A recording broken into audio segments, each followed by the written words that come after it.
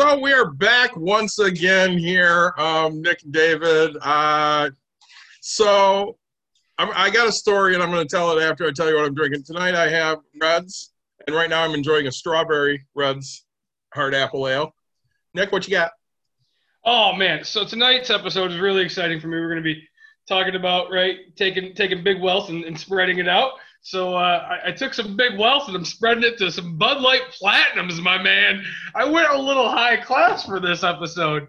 Very excited. Bud Light Platinum is something I drink once every 6 months type of a thing. I really enjoy it, but not as much as I like paying it, So Anheuser-Busch again, right? You guys are my boys. Make it happen. I'd like to see the sponsor come out of this bad boy. Miller Coors. I'm happy to take a sponsorship from you as well. So I did a financial consult on Saturday, Nick, for a friend of Dawn's. Her name's Vanessa. She's great. She watched a couple of our talks and she started recommending it to people because what she really liked is these are just normal guys. They're down to earth. I mean, they sit there and drink beer while they're talking about this stuff, and they're excited, and they're just very relatable because, they dress like normal people. They drink normal beer and have a lot of fun. Yeah, say. So I was pretty excited about that. I'm glad Dawn reminded me to bring that up. So shout out to Vanessa. Thank you for enjoying our drink. Say cheers to her. That's why we started it, and I remember having that conversation with somebody in your household. Why do you guys do it? Well, because we want to be those people. That's who we are. Yeah. We don't want to. We're not gonna fake it, right? I mean, we started this to have a passion project, man. So we're going to talk about, like Nick said, spreading out the wealth, but we're really going to focus on a guy named Dan Price, who is the CEO of a company called Gravity Payments out of Seattle, Washington. They also have some offices in Boise, Idaho. Nick told me that Dan is originally from Lansing, Michigan, so, it's got the Michigan tie-in. He grew up out west.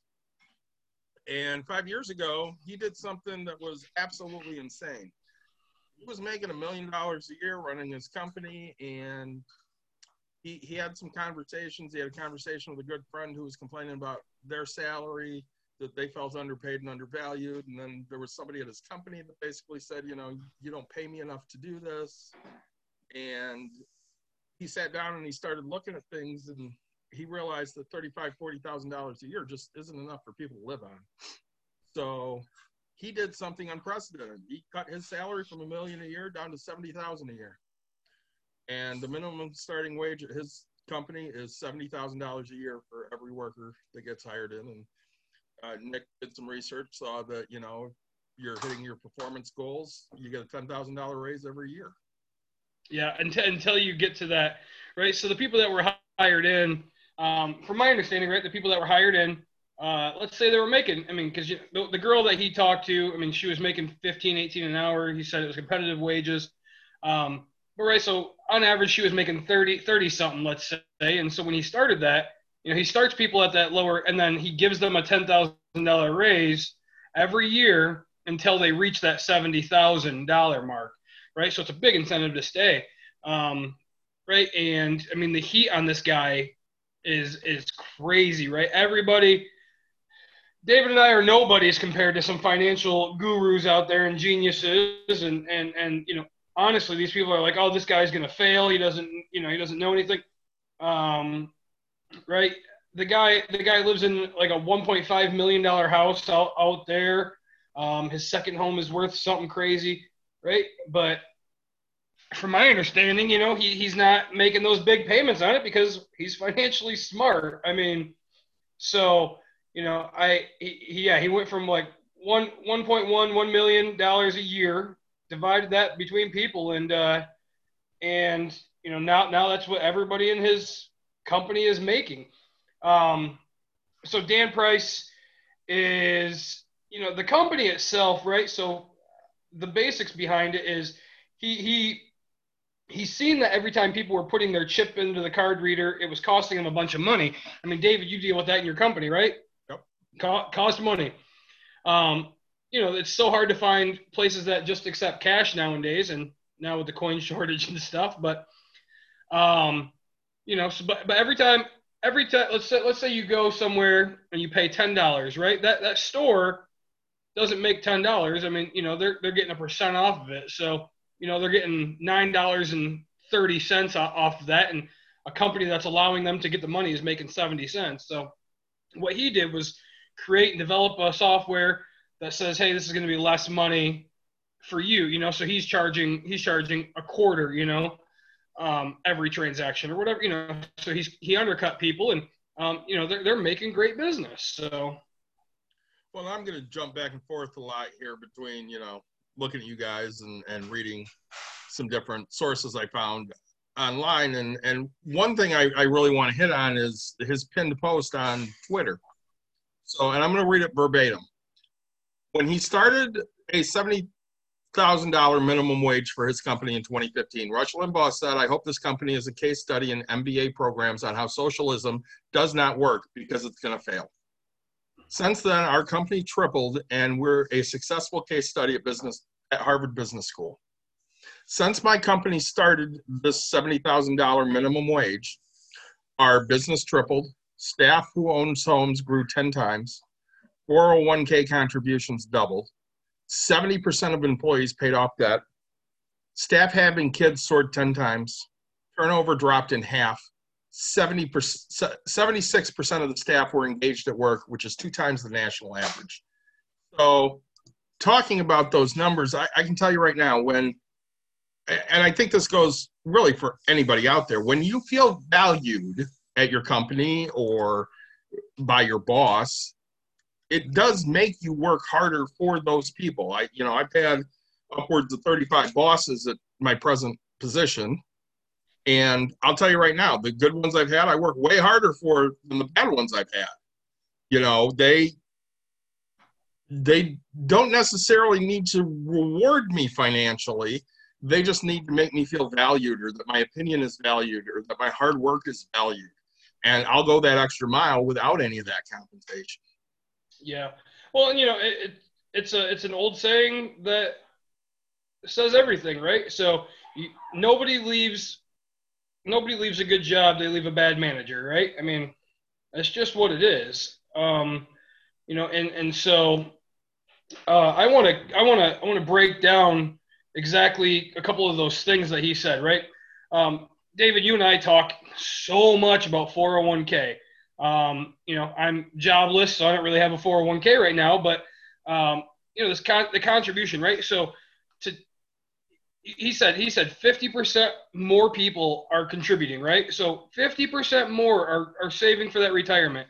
Not only that they're 50% more are, but their actual contribution doubled. So if they were putting in 5, now they're putting in 10. Yeah, which is huge.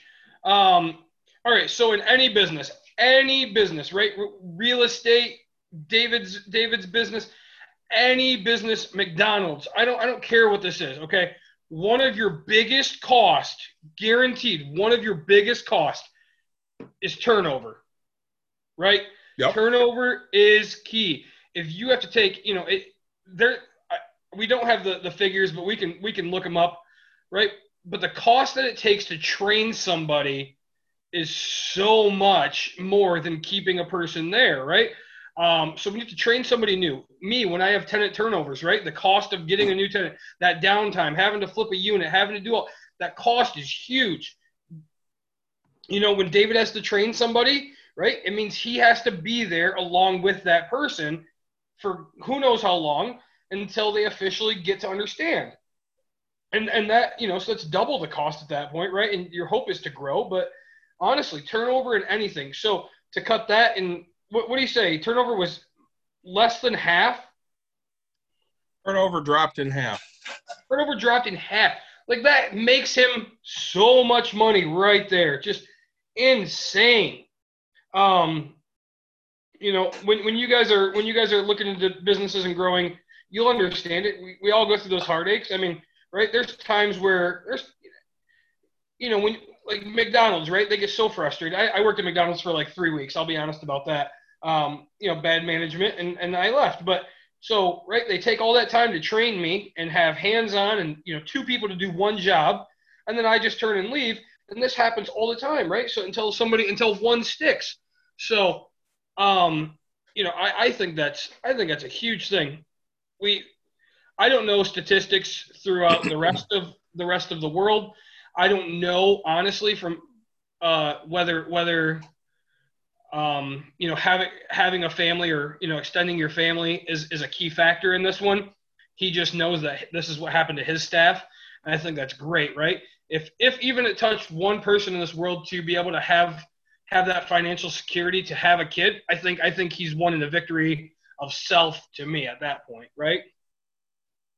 Well, and looking at this from either a business owner standpoint, or I guess that's really the only way I'm going to look at it. I'm either going to look at it as my employees or as my customers. It costs so much less money to keep an employee or to keep a customer than it does to get a new employee or generate a new customer. If you can keep your customers happy, they keep coming back, that doesn't cost you any more money to get them. They already like you. They already like your business. They're happy to come and spend their money with whatever you're doing. Same with an employee. They're happy to keep coming to work and doing a good, honest, hard day's work. Those are invaluable things. You want to keep and cultivate those people. And unfortunately, a lot of businesses nowadays, they just don't see that as an added investment. I know that Nick and I have had this conversation about Dawn's business, that she started. And Dawn and I both are really dead set on, we want to pay people a good wage, because I want them, if I'm not there, to treat this the same way I do. Okay, now, I don't benefit monetarily off of this business personally, because I'm not taking a salary, but my wife is taking a salary. So that's how it benefits us. So if I can go there and work for free, fantastic. It's somebody else we don't have to pay. But when something comes up, if we're really busy, or if I decide, you know what, I'd rather stay home and watch this football game because that's important that day, or I'd rather go do this charity event, somebody else has to step in there, and I want them to be as passionate about what they're doing as what we are.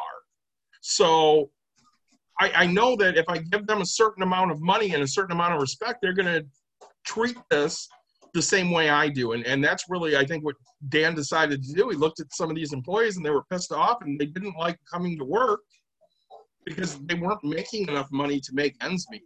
So instead, he said, you know what? I'm going to put my money where my mouth is. I'm going to stop being a bad boss, which, maybe he wasn't that bad of a boss, but he obviously wasn't attentive enough to know that his employees were upset. And he started paying them and showing them that, hey, listen, I really do value you. I care about you. I want you to be successful, and this is what I'm willing to do to make you successful. And that cuts down turnover. That, increases their ability to live a good life, which increases their ability to want to work. And, that's something I really want to touch on here. So obviously we just had COVID, and, it's still here. But people went through, how do we get through COVID and what's going to happen? So I think this is a great case study in what happens when you believe in your employees. So Gravity's employees, they've never laid off an employee in the entire time this company's been around. Their employees, so they didn't have to lay off anybody, took voluntary pay cuts, anywhere from 5% to 100%. And some of these people just worked for free.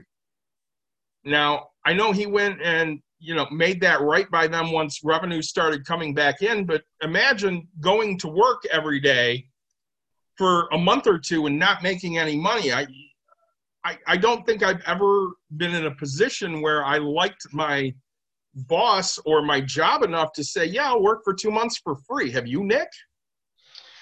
It's a softball and that's about it, but. And he paid horrible.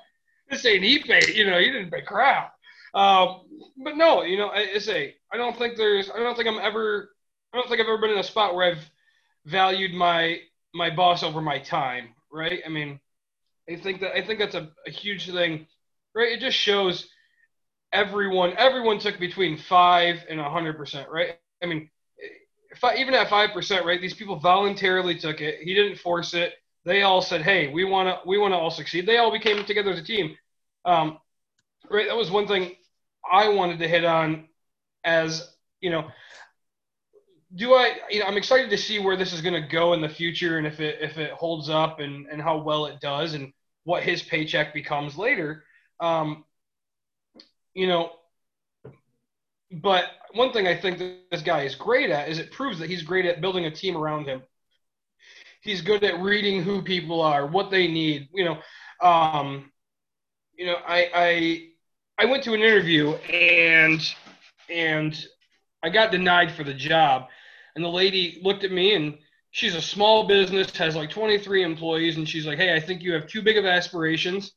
I don't think I can give you what you want to make you happy as an employee. I don't think that, she goes, I think you'll do the job and you'll do fine at it, but I don't think you'll ever be content and happy here. And I was like the truest words I've ever heard, right? And like she was so honest, and it's good that I came off that way, and it's great that she gave me that feedback because, you come to this guy and it's like, hey, you know what, here's what I have to give, and people are taking that and going, I love what you have to give.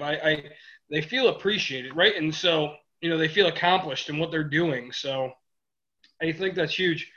I know there's a couple more tweets that you were going to read about calling out other businesses, right? I mean, so we talked. What was the guy's name? Rush Limbaugh, right? Which I mean, nope. I don't care how you stand politically, right? But this guy is national radio and things like that, big head honcho. So, right. Rush Limbaugh came out, and then so this guy decided, all right, you know what? I'm going to call out a couple companies, and I know he's got a couple tweets out there. Yeah, I'm running down the thing here. So no, I know. September 6th, he started talking about a couple different companies. So one of them was AT&T. And he writes, 2 years leading up to the pandemic, AT&T cut 29,000 jobs. In May, they gave a departing CEO a $64 million pension, which is $274,000 per month for life, after he got $30 million a year working. In June, they turned around and laid off 4,700 workers. In August, they laid off another 600. So if you're an AT&T employee, how willing are you to go the extra mile for that company after, something like that? I mean, they just proved to you the CEO is worth way more than any employee. And in all honesty, is AT&T really that healthy that they could afford to pay $274 or $1,000 a month for the rest of this guy's life? Yeah. Well, that's, and nobody else got a single day, right? They got to go on unemployment that'll last 26 weeks. Yep. I mean, that's what they got, right? In Michigan, what, 362, right? 362 for half of a year if they want to, do nothing. And they're probably, not making as much as they were back when they were working there. Well, they're not, because unemployment only pays a certain amount. I think here it tops off at 362 a week. Yep. Well, that's, and so, I don't even know if they were making that much for AT&T. Right. On the real estate side, I know Dan Price didn't call him out, but I will, because I used to like this guy and I follow him and stuff like that. But his name is Grant Cardone, right? Uncle G. And man, this guy, he's all about hustle, and he's all about dream and passion. And he's all about get that, grind and think bigger. And I'm like, man, and so it help me think bigger, because I talk to so many people who I'm like, hey, I want to own 100 units, and everybody just laughs, right? And they just laugh in your face because 99% of people don't understand it. And his big thing is like, think 10 times bigger than what you wanted, right? So if you wanted 10, think 100, because if you think 10 and you fall short, you're at 7, right? Now, if you think 100 and you fall short, the big chances are you're going to be at 70, right? Which is farther ahead than what you originally had thought if you thought small. But right when the pandemic hit, right, Grant Cardone laid off 90% of his call center staff, right? Now, supposedly, I mean, I've seen everywhere from $350 million to supposable billion. He's not on the billionaire list, so I can't confirm that's a thing. Right, but his net worth is somewhere in between there. So now, right, you tell me how, he sent out an email. It wasn't even anything personal. He just said, hey, look, termination, here it is. And if you have any questions, call my lawyers, right? Like, that's all it was. It was no, just zero respect for his people. So, the people he's doing around, and so I know for a fact that I won't be giving any business to him. He's a syndicator, right? So collects a bunch of people's money into a pool and buys, a 300-unit apartment complex, right? So, but, so 90%, and he's over here still making millions, I mean, it's, not a single care, right? I know certain things about him where he doesn't own a house because, he just rents all over the place, all over the world, or whatever he wants and stuff like that, and does all these big things. Yeah, he stays in really fancy, but when you look at it, yeah, he's got a private jet and he has to pay for that, but he's not, for having so much of a net worth, why does he need to take this big salary at this time? I mean, we look at NBA stars, MLB, all these pro sports people. They were like, hey, we'll just give it back. I know. Who's the Mark Cuban, right? Mark Cuban told everybody, he goes, hey, I'm going to pay your salary for this time. This is when they got the PPP. He goes, if you go out and buy anything, right, that's to support anything, he goes, send me the receipt. I will give you the money back, right? So he was writing checks for all this stuff to support these people. And you have guys like this who are like, nope, good luck with your life, right? Like, just cut and dry. The company I worked for, right, we had nearly 6,000 employees. Last number I heard was 980 people were let go. So 20% of the people. Now, most of them were salary. And so they got their buyouts and forced retirement for some people. And, your higher ups, where you got me who got the pay cut, got, terminated, technically terminated, got $0 out of that. I got nothing, right? I gave them 9 years, great employee, and got nothing, while I sit here and watch, my boss, and his boss all get pension packages. I don't care if they did more work, less work than me, whatever it is. That's not the point. But, like, I wasn't valued in any way of respect of any level, right? And we talked about the hierarchy thing, right? And it's just when you're giving your CEO millions of dollars and you're screwing everybody on the bottom, man, take a look at your life real quick, I mean. Hertz is another great example. So he tweets out about them on August 29th. April 20th, they laid off 14,000 workers, which was 65% of their employees. May 19th, they gave executives a $16.2 million in bonuses. 3 days later, they went bankrupt. Yep. On August 28th, they turned around and gave executives another $14.6 million. They're still bankrupt, and they didn't rehire anybody. So how valued do you feel, A, if you're one of those laid off employees, or B, if you're still working with the company, how valued are you if you're a Hertz employee at this point? You're not an executive that got millions. Yep. Oh, so, I mean, and it doesn't have to be millions, right? We're not telling you people that everybody needs to have millions, but it goes to the point of, like, man, I know around Christmas time, I was excited because we got a bonus and they gave it to us early. Thanksgiving, they gave us, I got stupidly excited because they give us or I call them gas cards. They give us gift cards to Meijer or Family Fare. And I would just get so excited because I just go put it in my gas tank. I'm like, that's a whole week I didn't pay for that gas, And it's not always, pizza parties, right? I mean, those things make the smaller employees happy, showing that. Like, that's why I know David and I, we don't pay our employees thousands of dollars an hour. We're not, what is this? This guy's paying what, $33.60 or so, yep, roughly. We're not making that money, so we're not paying it. But we definitely buy food. we grill out, we invite people to do things. I mean, right? We still give back our time. You know, we give back what we can, and it doesn't have to be in a nominal way all the time. So, you know, I think it's huge. You know what Dan is doing with his people. Just the powers that these people are speaking when they're going to work. When they're going to work for any money less than what they were promised, right? I mean, I think that speaks words, man.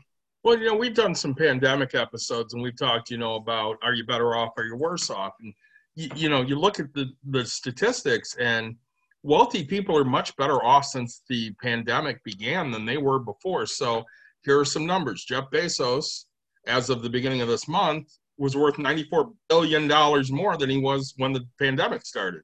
Elon Musk, 80 billion more. Mark Zuckerberg, 59 billion more. The Kochs, 38 billion more. The Waltons, 33. Steve Ballmer, who owns the Clippers, 30 billion.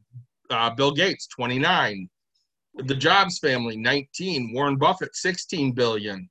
Phil Knight, who owns Nike, 12 billion. You know, at the end of the day, if you're an employee for any of these companies, do you have more money now than you did before? Because most of these companies, the answer is no, they didn't. And, you know, for Dan specifically, since March, he took $0 in pay because he wants to make sure he's not laying off anyone. Yeah. So that's March, April, May, June, July, August. That's 6 months right now. He has not taken money. Which, yeah, he has money because he used to make $1 million a year. But how would you feel about not making money for 6 months? I'll tell you right now, I know what it's like because the 6 months after Dawn opened her business, she didn't take money. And we were freaking out because at some point you have to have money to live on. Everybody kept telling us, if you're not putting 100% of yourself into the business, then the business isn't going to grow. And I kept looking at Dawn going, that's great. I understand that. I have to pay bills.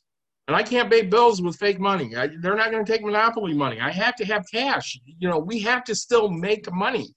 So for those first 6 months, I worked a lot of hours at Break Room Therapy. I worked a lot of hours at my regular job because that allowed her to go out and, you know, do shift or whatever and make some extra money. And then, you know, finally we got to the point where we felt we were safe enough to start taking money. Well, you know, and let's say, you know, one thing I respect is the fact that, right, I come from a different standpoint as most people, you know, I mean, even though as a business owner, right, like I've always felt I've earned my money, right? And so for me, being in America, to stop somebody and tell them how much they can make, I don't agree with, right? But this guy is taken and said, all right, hey, this is how much I need to make. He has a handle on his finances, right? Stand-up guy, and says, hey, everybody needs to be able to live comfortable. He does, you know, he's not giving them the $1 million a year like he was making. Not everybody's living that aspect, but you know, everybody's living comfortable, and you know, you can tell this guy understands his finances, right? I mean, he's gone 6 months without a paycheck. The business isn't that old, you know, so he was only making $1 million for, you know, a few years type thing.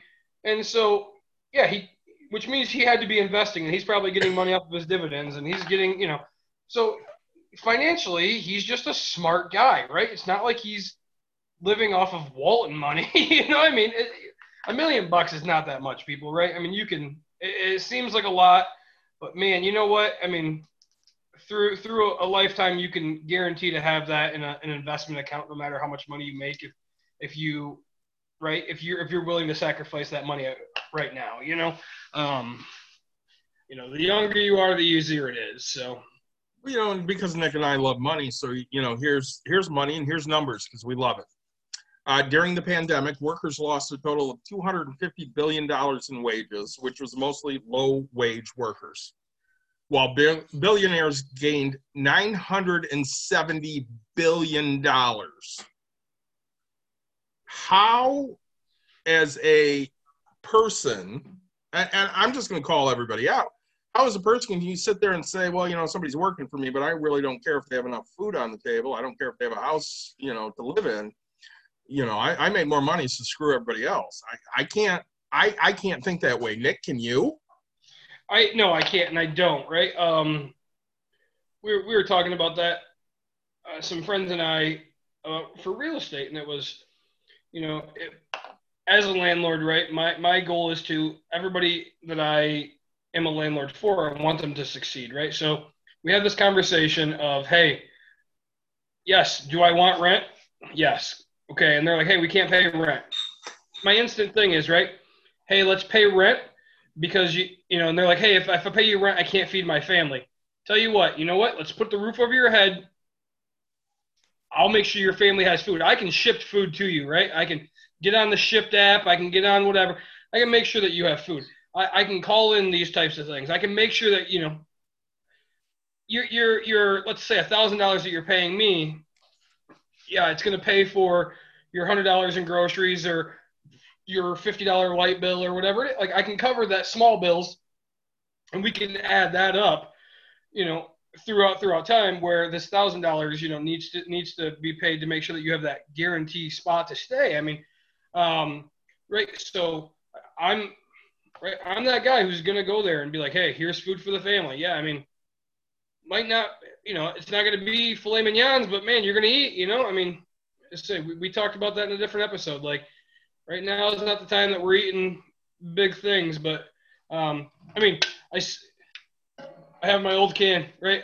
Bud Light for $1.50, and I splurged tonight for $3 for a couple cans of Bud Light Platinum, right?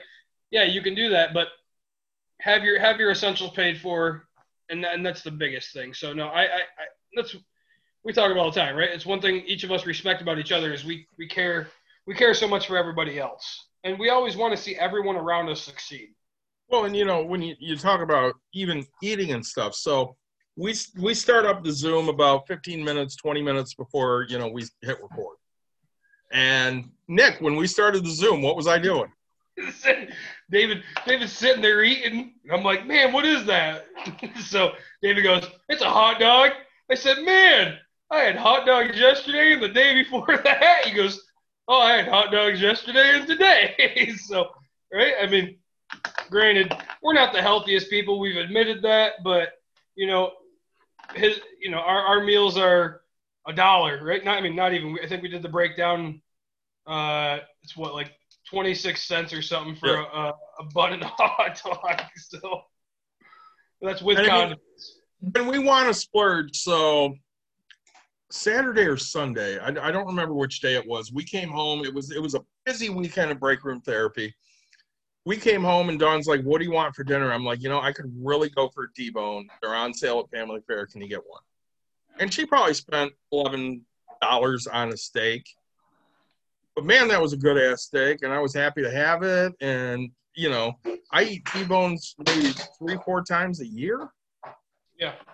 Otherwise, I'll get a cheaper cut of steak. Oh yeah. Well, that's so I think granted, one thing we do need to talk about is Dan Price's business is in Seattle, Washington, and his other one's in Boise, Idaho. Boise, they don't have the minimum wage thing, but Seattle, right, $15 is your minimum wage. And yeah, you can see the studies of what's happening, right? All those businesses are kind of closing because people are shopping outside of that that zone where they have to pay the minimum. So right, he's basically doubled the minimum wage. I mean, $30 an hour. And to say we're gonna talk about minimum wage on a different episode. But what he did was he took that minimum and he brought it up to okay, I know that minimum is still going to get you that minimum thing. If I give you a little bit more, you'll be able to have just those extras, right?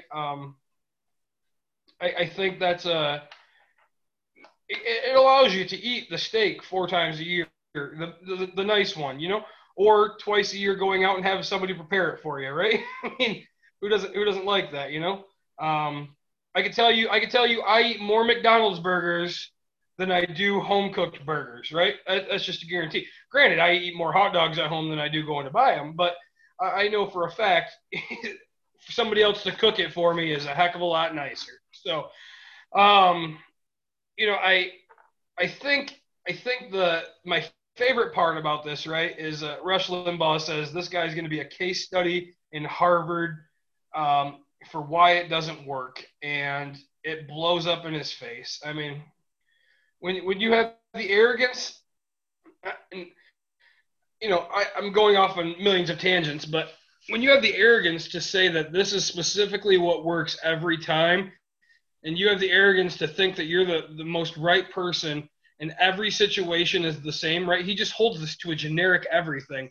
And he forgets that there's humankind in this, right? There's mankind, right? So Rush Limbaugh, you know, he's going to come out and say, yeah, it failed. It failed because people had to take less money. No, these people didn't have to, right? They could have done whatever they wanted. They could have let the company fold. They could have done everything. But these people decided, hey, we're gonna make this company succeed. And now, David, I know we talked. Now he's paid back every dime that all these people have had, right? Yeah, he was able to pay back the money that they basically just gave up. So, you know, even looking at 5% of 70,000, you're looking at $3,500. Now, I don't give out a $3,500 loan to anybody without expecting, you know, at least a 4% return back on it. They gave out, you know, $3,500. They didn't expect to get the money back. And he made up everybody's salary from what they gave up, which is probably why still today he is not taking a salary, because he's, you know, making sure everybody else is paid off. And when we look at it, so people got their stimulus checks, right? It was $1,200 a person. Yeah. Which obviously not everybody qualified for. Sure. Congress said, you know what, we're going to give you $1,200, stay home. If you add up that $1,200 for the 6 months that this has been going on, that's $7 a day. Yeah. Mind you, the median Congress member is worth over $1 million. Now, do you think we'd have some solutions if they made $7 a day? Yeah, you know, I think, you know, we've heard all the debates, right? Well, people, and I'm the one to say it, right? I'll be honest about that, right? If people did what I did, they would have the same thing I have, right? If you want what others have, you do what others do. You know, and yes, if you're the CEO of a company and you want $70,000 a year, you could pay it out, right? But I think there is a point in greed. I don't say this very often as a business owner, as a business thing.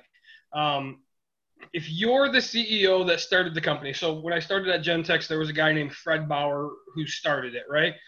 And people are like, oh, this guy made so much money. And I'm like, good for him. Like, I'm clapping. I'm like, hell yeah, like, good for this guy, right?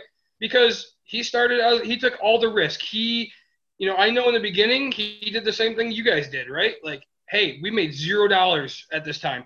We invested our money, so you went negative right away to hope, and then grew it, right? Every time you go to, right, you have to take that salary cut, right? It comes out of your pocket technically, because that could have been profit.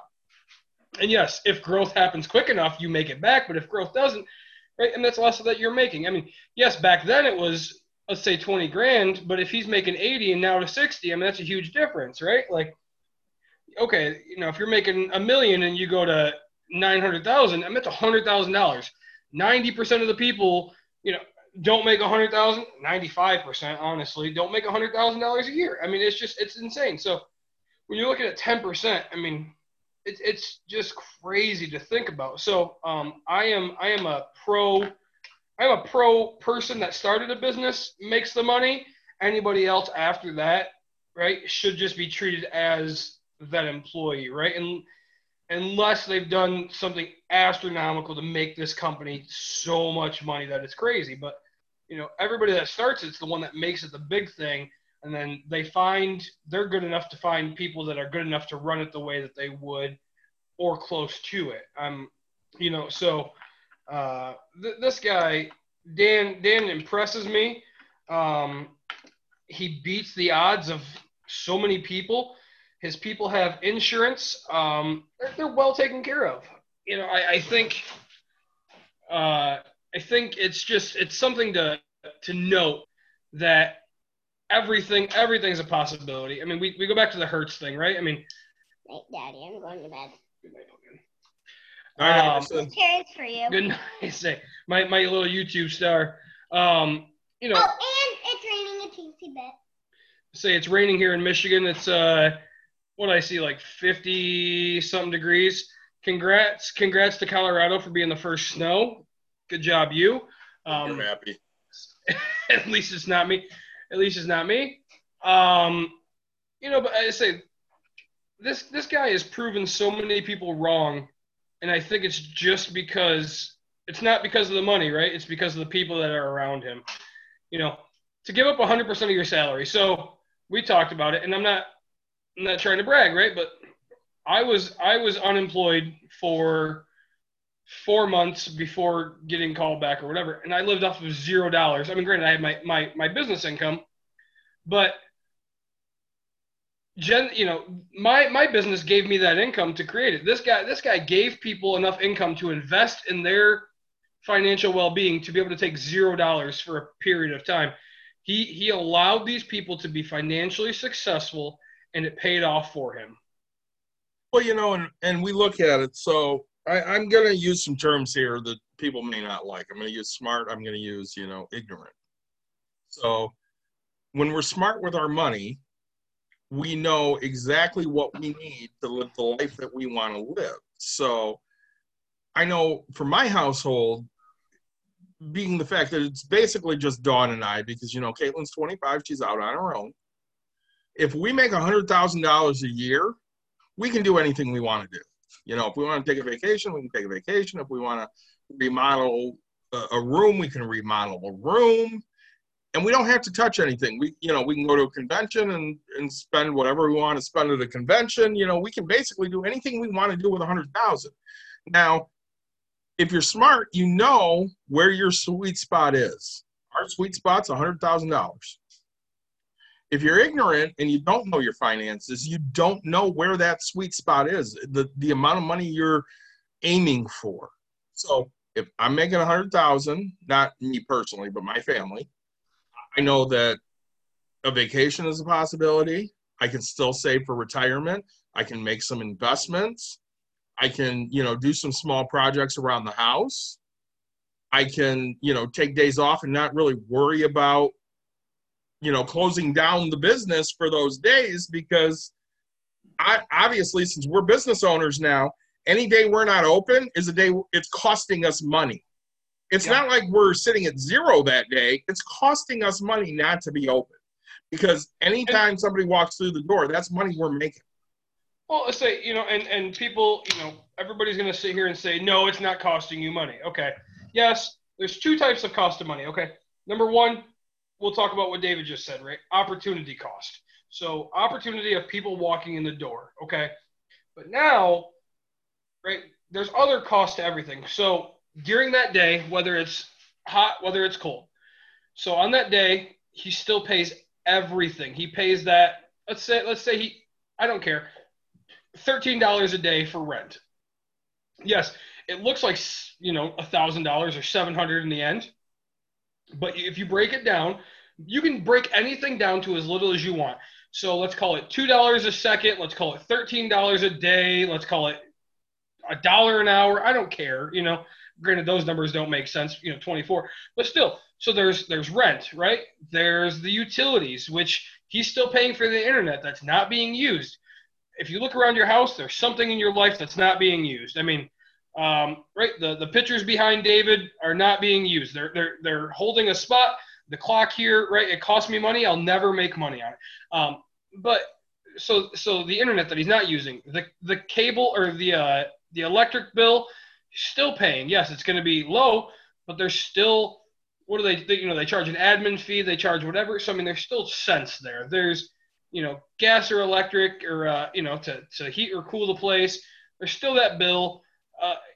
There's bills no matter what he does, right? So you have opportunity cost, which is he's missing out on X amount of clients, which could be he could do a 24-hour full day, right? I mean, we don't know that. Like, you know, who knows? I'm the crazy kind of person who's like, we're going for a world record, But and then there's the actual cost of guaranteed what he's losing, right? So for people that think, hey, he's not actually losing money, no. Every day costs money when you're not generating an income. So that brings us to a great point. So Dawn has business coaches and stuff that she talks to, and she's talking to her main business coach one day, and she's like, yeah, my husband gets mad at me when I give away a bottle. But the bottles are free. They don't cost me money because I get them from, 84th Street Pub. And her business coach goes, you pick that bottle up? Dawn goes, well, yeah, I have to drive over there and pick it up. She goes, oh, you wash the bottle? Well, yeah, I got to take it back to the business. I have to wash them out. She goes, oh. Then what do you do? Well, I take the bottle upstairs and, I inventory everything. And she goes, oh. So how long does that take you? She goes, I don't know, a couple hours. She goes, oh, so your time is free. Time is free, yep. And Dawn goes, well, no, I mean, if I'm doing that, it's something else I'm not doing that I could be making money on. She goes, yeah, exactly. That's what your husband's angry about. You're giving away a bottle, but that bottle wasn't free. Yeah, they didn't charge you to throw the bottle in the trash can, but you had to go pick it up. You had to wash it. You had to inventory it. You had to carry it upstairs. You have to bring it back downstairs as part of the package. That all costs money. Yeah. It's not a free bottle.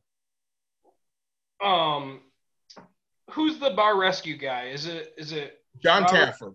John Taffer, right? So he's a fantastic guy, and he talks about how to bring somebody into your restaurant and how to do it. And so I was just watching this. He was talking to Gary Vee, which shout out to big Gary Vee. I still appreciate you, man. You're doing great stuff. Haven't heard negative about your business. Right. But so John's sitting there and he's talking. He goes, hey, look, you bring a customer in and you put a red napkin out that says that they're first time customers or something, and you give them a free entree, right? Free. He goes, cost you $7 for that steak or something like that. But you have like a 50% chance that they're coming back the next time. And he goes, that cost is there. He goes, the second time they come in, right? You see them, you give them a free chicken, right? And he goes, you're down to $4. But man, and the chances are they're going to order drinks, they're going to order other things. So you're bringing them back. And he goes, the third time, and at the end of it, right, so at the end of the steak, you hand them come back for a free chicken. You got to try my chicken. It's the most amazing chicken, right? At the end of the second one, you send your manager over there and you go, hey, you got to come back in for my cheesecake, right? My cheesecake is where it's at. Sorry. And he's like, hey, you got to come in for my cheesecake, right? So you've offered free things to these people. My cat is out here chasing a rabbit, and I'm really nervous about what's about to happen. We can watch The Lion King straight right now. So crikey. But so right, and he's like, once you get them in after 3 times, they're going to be a repeat customer. It's almost a guarantee. He's like, there's a huge percent that they come back the 4th time. He goes, getting them in the door is the hardest part. Now keeping them coming, right? After 3, they become regulars and they will constantly come back. Right. So if you're giving a bottle away, you have to make sure that you're doing it for a reason, not just, hey, I like you and blah, blah, blah. You have to, hey, here's a free bottle. And if you come back, you're handing them a 10% discount for the next one, right? I mean, hey, when you come back the second one, right, you're handing them something else, and so it's to get that repeat customer. I want to congratulate Dawn and David. I really do. I know we're talking about Dan Price, but I seen on Facebook a couple days back, they had their first ever full punch card completed, right? So, right, it's another one of those things that we talked about, giving these people as a repeat customer. So they have a punch card that says, hey, if you show up 10 times, you get 1 free session, right? So they've given a service to prove that, people love to come back. And guys, that's a real huge congratulations really from me to you that you're doing something right in this business, getting repeat, right? So when you have repeat customers, in an amusement business, you're doing something really well.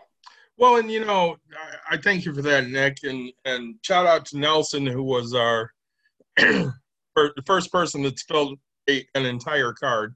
Nelson did it in a crazy way. So when we reopened, to build back, a base, we decided, okay, for the first month, we're going to do double stamps. And then we decided, well, that was really good for June. Let's do double stamps for July as well. So Nelson came twice the week of July 4th, and he had been there before.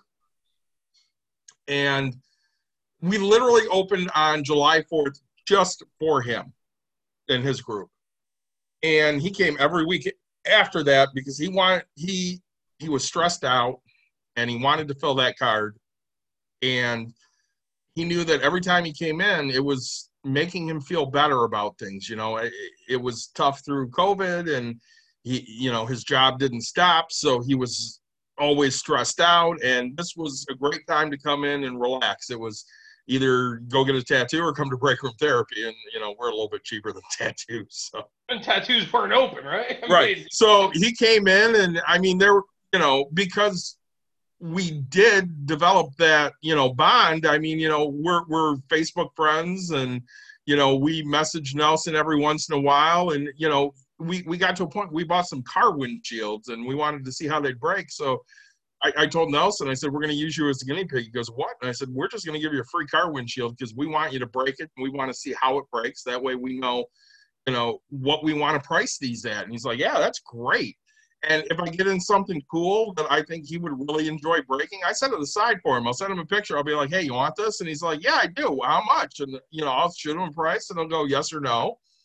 And if that's something he wants, I don't even put it out for somebody else to buy. I just save it for him. And when he comes in, that's what he gets. Yeah. I'll say, gosh, we're going to do a whole another episode about business and building it, right? We're talking about great businesses. Dan is doing a great business. The idea that David is reaching out to customers specifically, not just a generic, hey, but he's keeping in contact with these people, right? Like, these are, if you're watching right now, this is called free business tips, okay? So ding, ding, ding, ding, you officially have free business tips. Not give away your life, but give away something small that you've literally gotten that doesn't cost you anything but, okay, yes, you had to go get it, and it cost you a little bit, but that little bit has drawn in so much. Right? You've reached people like me who are talking about it. You've reached other people that are talking about it. So, I think with Dan, David, did you have any other tweets that he has sent out? This man tweets a lot, and honestly, everything he tweets out, I absolutely retweet. And mind you, I'm not a huge Twitter guy, but when he sends something out, I find the need to retweet it out because I think it's something important. So, he talked about college athletes not getting paid. And he talked about, revenue. So big school since 2006. Athletic revenue is up 91%. Coach pays up 104%. Sports admin pays up 100%. Financial aid to players is up 47%. And these kids aren't getting paid. And that, okay, you're a student athlete. I get it.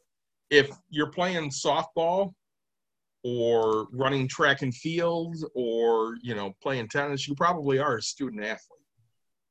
If you're playing football at Michigan or you're playing basketball at Kentucky, you're not a student athlete. You're a basketball player. You're a football player. You are officially an athlete, right? You're an athlete. Yes, right. So is it Michael Crabtree? No, it's Richard Sherman, right? One of the two has like a master's degree and has run symphonies. The guy is just absolutely smart. But still, right, he understands that the money's over on the athletic side. He has it for the backup in case he gets hurt, or when he retires, he can go into it. Guys, forgive me for not knowing exactly which one of the two. I just know they have beef, and I absolutely loved it. Right, but, so many of these guys, it's so bad that, you know, kids are athletes and things like, it's so bad that college had to, or, you know, college and the pros had to put a stop and say, you have to go to school for at least 1 year, right? You know, because these guys are just moving on. Because why take that risk if you're not getting paid? Why, right? Why do this if you're not getting Yeah, free college is great, but let's be honest, right?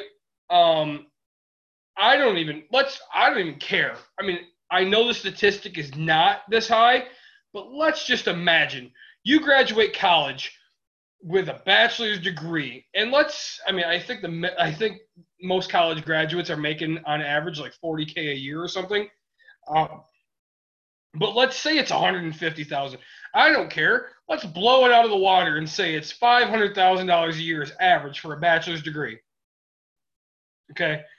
Now these guys for 4 years are risking everything that's going to make them a minimum kicker pays what, $750,000 a year in the NFL. So I'm pretty sure, you know, I don't think college athletes should be making a bunch of money. But the fact is if you have a scholarship, if you have some way that these people are recruiting you, if you have a reason why you went to this specific thing, I think officially you should have money coming to your pocket. Do I think your tuition needs to be paid if you're getting money in your pocket? We could have that debate. I don't really care. But, right, so some way to pay and help you get through this thing. You don't need to be millionaires yet, but you need to be compensated for being fantastic at what you do.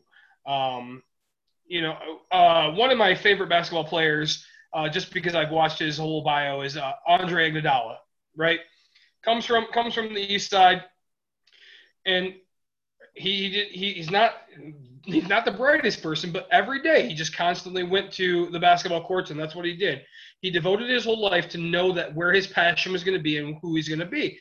You know, I give him a huge shout out for like overcoming and actually reaching it, but right, it's 1/100% of people are actually going to become pro at something. We're going to do an episode, I know, on women's sports versus men's sports, because David and I are different on that one. It's very fun for us on how different we are. But back to Dan Price and what he's doing is, right, so this guy, he went to school, he did all of his things, he made this big money, right, just like an athlete, except for entrepreneur, because, and again, big shout out to Gary Vee for making entrepreneurship what it is, right? It's cool and it's hip right now. Everybody wants to be an entrepreneur, but, you know, Dan Price has made the success level so high, and he's given back. Love him or hate him, LeBron James, same thing, right? Made it so high. This dude has funded an entire school. Much respect to LeBron James. I don't care if you compare this guy to Michael Jordan, if you compare this guy to Kobe Bryant, who's better. I don't care. The fact is this guy has impacted the world for the better. And that's what David and I care about. Impact the world for the greater good. And man, that's huge. You know what? If I say, we talked about Twitter. David, what's your Twitter account? At Sick Dogs. SICKDAWGS. There you go. Let's say mine is at Nick Watkins LLC. I never use it, probably once every 6 months. I'm followed by 15 people and follow 3, right? Like I say, but when I do use it, it's just inspirational quotes. It's inspirational of life. It's those things. You know, I should use it more or hire somebody to do it, but it's, you know, Dan has impacted. David, can you look that up real quick? How many employees work for the company? I can look that up, and while I look that up, I'm going to read you one more tweet I really want to get to. Yeah. So, right, the biggest thing is the impact of lives. I think that's why David and I wanted to do this episode, right? He impacted lives, and we're going to tell you the exact amount here in a minute. 120 employees. How many? 120. 120 lives throughout 2 states are impacted. And And hey, actually, let's say, that's $8.4 million in salaries. Wow. Right. So, and even at that $8.4 million, I mean, this guy was taking one eighth of the salaries, and now has just become the same salaries as everybody else, right? I mean, 1/8 is what the top guy was making. 1/8 of everybody. So that's insane to me. And giving it back. So, I think the lot, and not even mind you, right? So we talked in the beginning of the episode. Yes, I say he's impacted 120 lives. Now we're gonna say that 2% of the people there are married to each other. So, but even at that, so 116 lives, 115 lives or families, right? So now all the spouses are impacted by it. The kids are impacted, and we talked about how families have grown from this. I mean, this guy has impacted just generational things, right? It's what entrepreneurs dream of, is to have generational wealth. I mean, I hope my daughter has, the next thing. I hope to grow to, I don't even care, not joking, $1 billion, right? And I hope that my daughter takes $1 billion and turns it into $500 million, and the next, her kid turns it into $1 trillion, and it just keeps going. But this guy has literally impacted the world. I mean, in a small amount, a small percent, but man, impacted lives, and that's huge to us. So the tweet I want to leave you with is this, and really it hits the millennials the most, because they're the ones that get the kind of ire of everybody out there. So 52% of young adults now live with their parents, which is the highest rate ever, which surpasses the Great Depression. They are the most educated and most in-debt generation in history, and they did everything they were told they needed to do. Let that sink in for a minute. So I know when my generation was growing up, I'm part of Generation X, towards the end of our generation, they said, yeah, you might be the first generation that doesn't do better than your parents. And then they kind of backed off of that a little bit, and they hit next generation, because he's, probably the beginning of that millennial stage. And they said, yeah, your generation will not do as good as your parents. And for the most part, they won't. They'll never do as good as their parents. And some of their parents, predate Gen X, because, his mom's quite a bit older than I am, and my daughter's not that much younger than he is. You're 33? 32. So you're 32. Caitlin's 25. So he's only got 7 years on her. So, when we look at this, how old's your mom? Oh, 58. Okay, and I'm 43. So she's got 15 years on me. So, Caitlin's, really close to Nick in age. So they're probably both considered millennials. And Nick's doing great, and my daughter's doing great. But when you look at a lot of people your age, Nick, are they doing great, or are they just kind of getting by?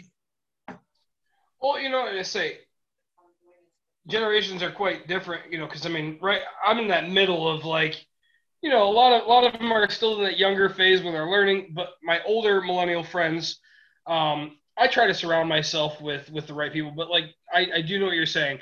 So most millennials, right, I do see that they are still at home, which I don't blame you, because, they get blamed that they're just out there partying,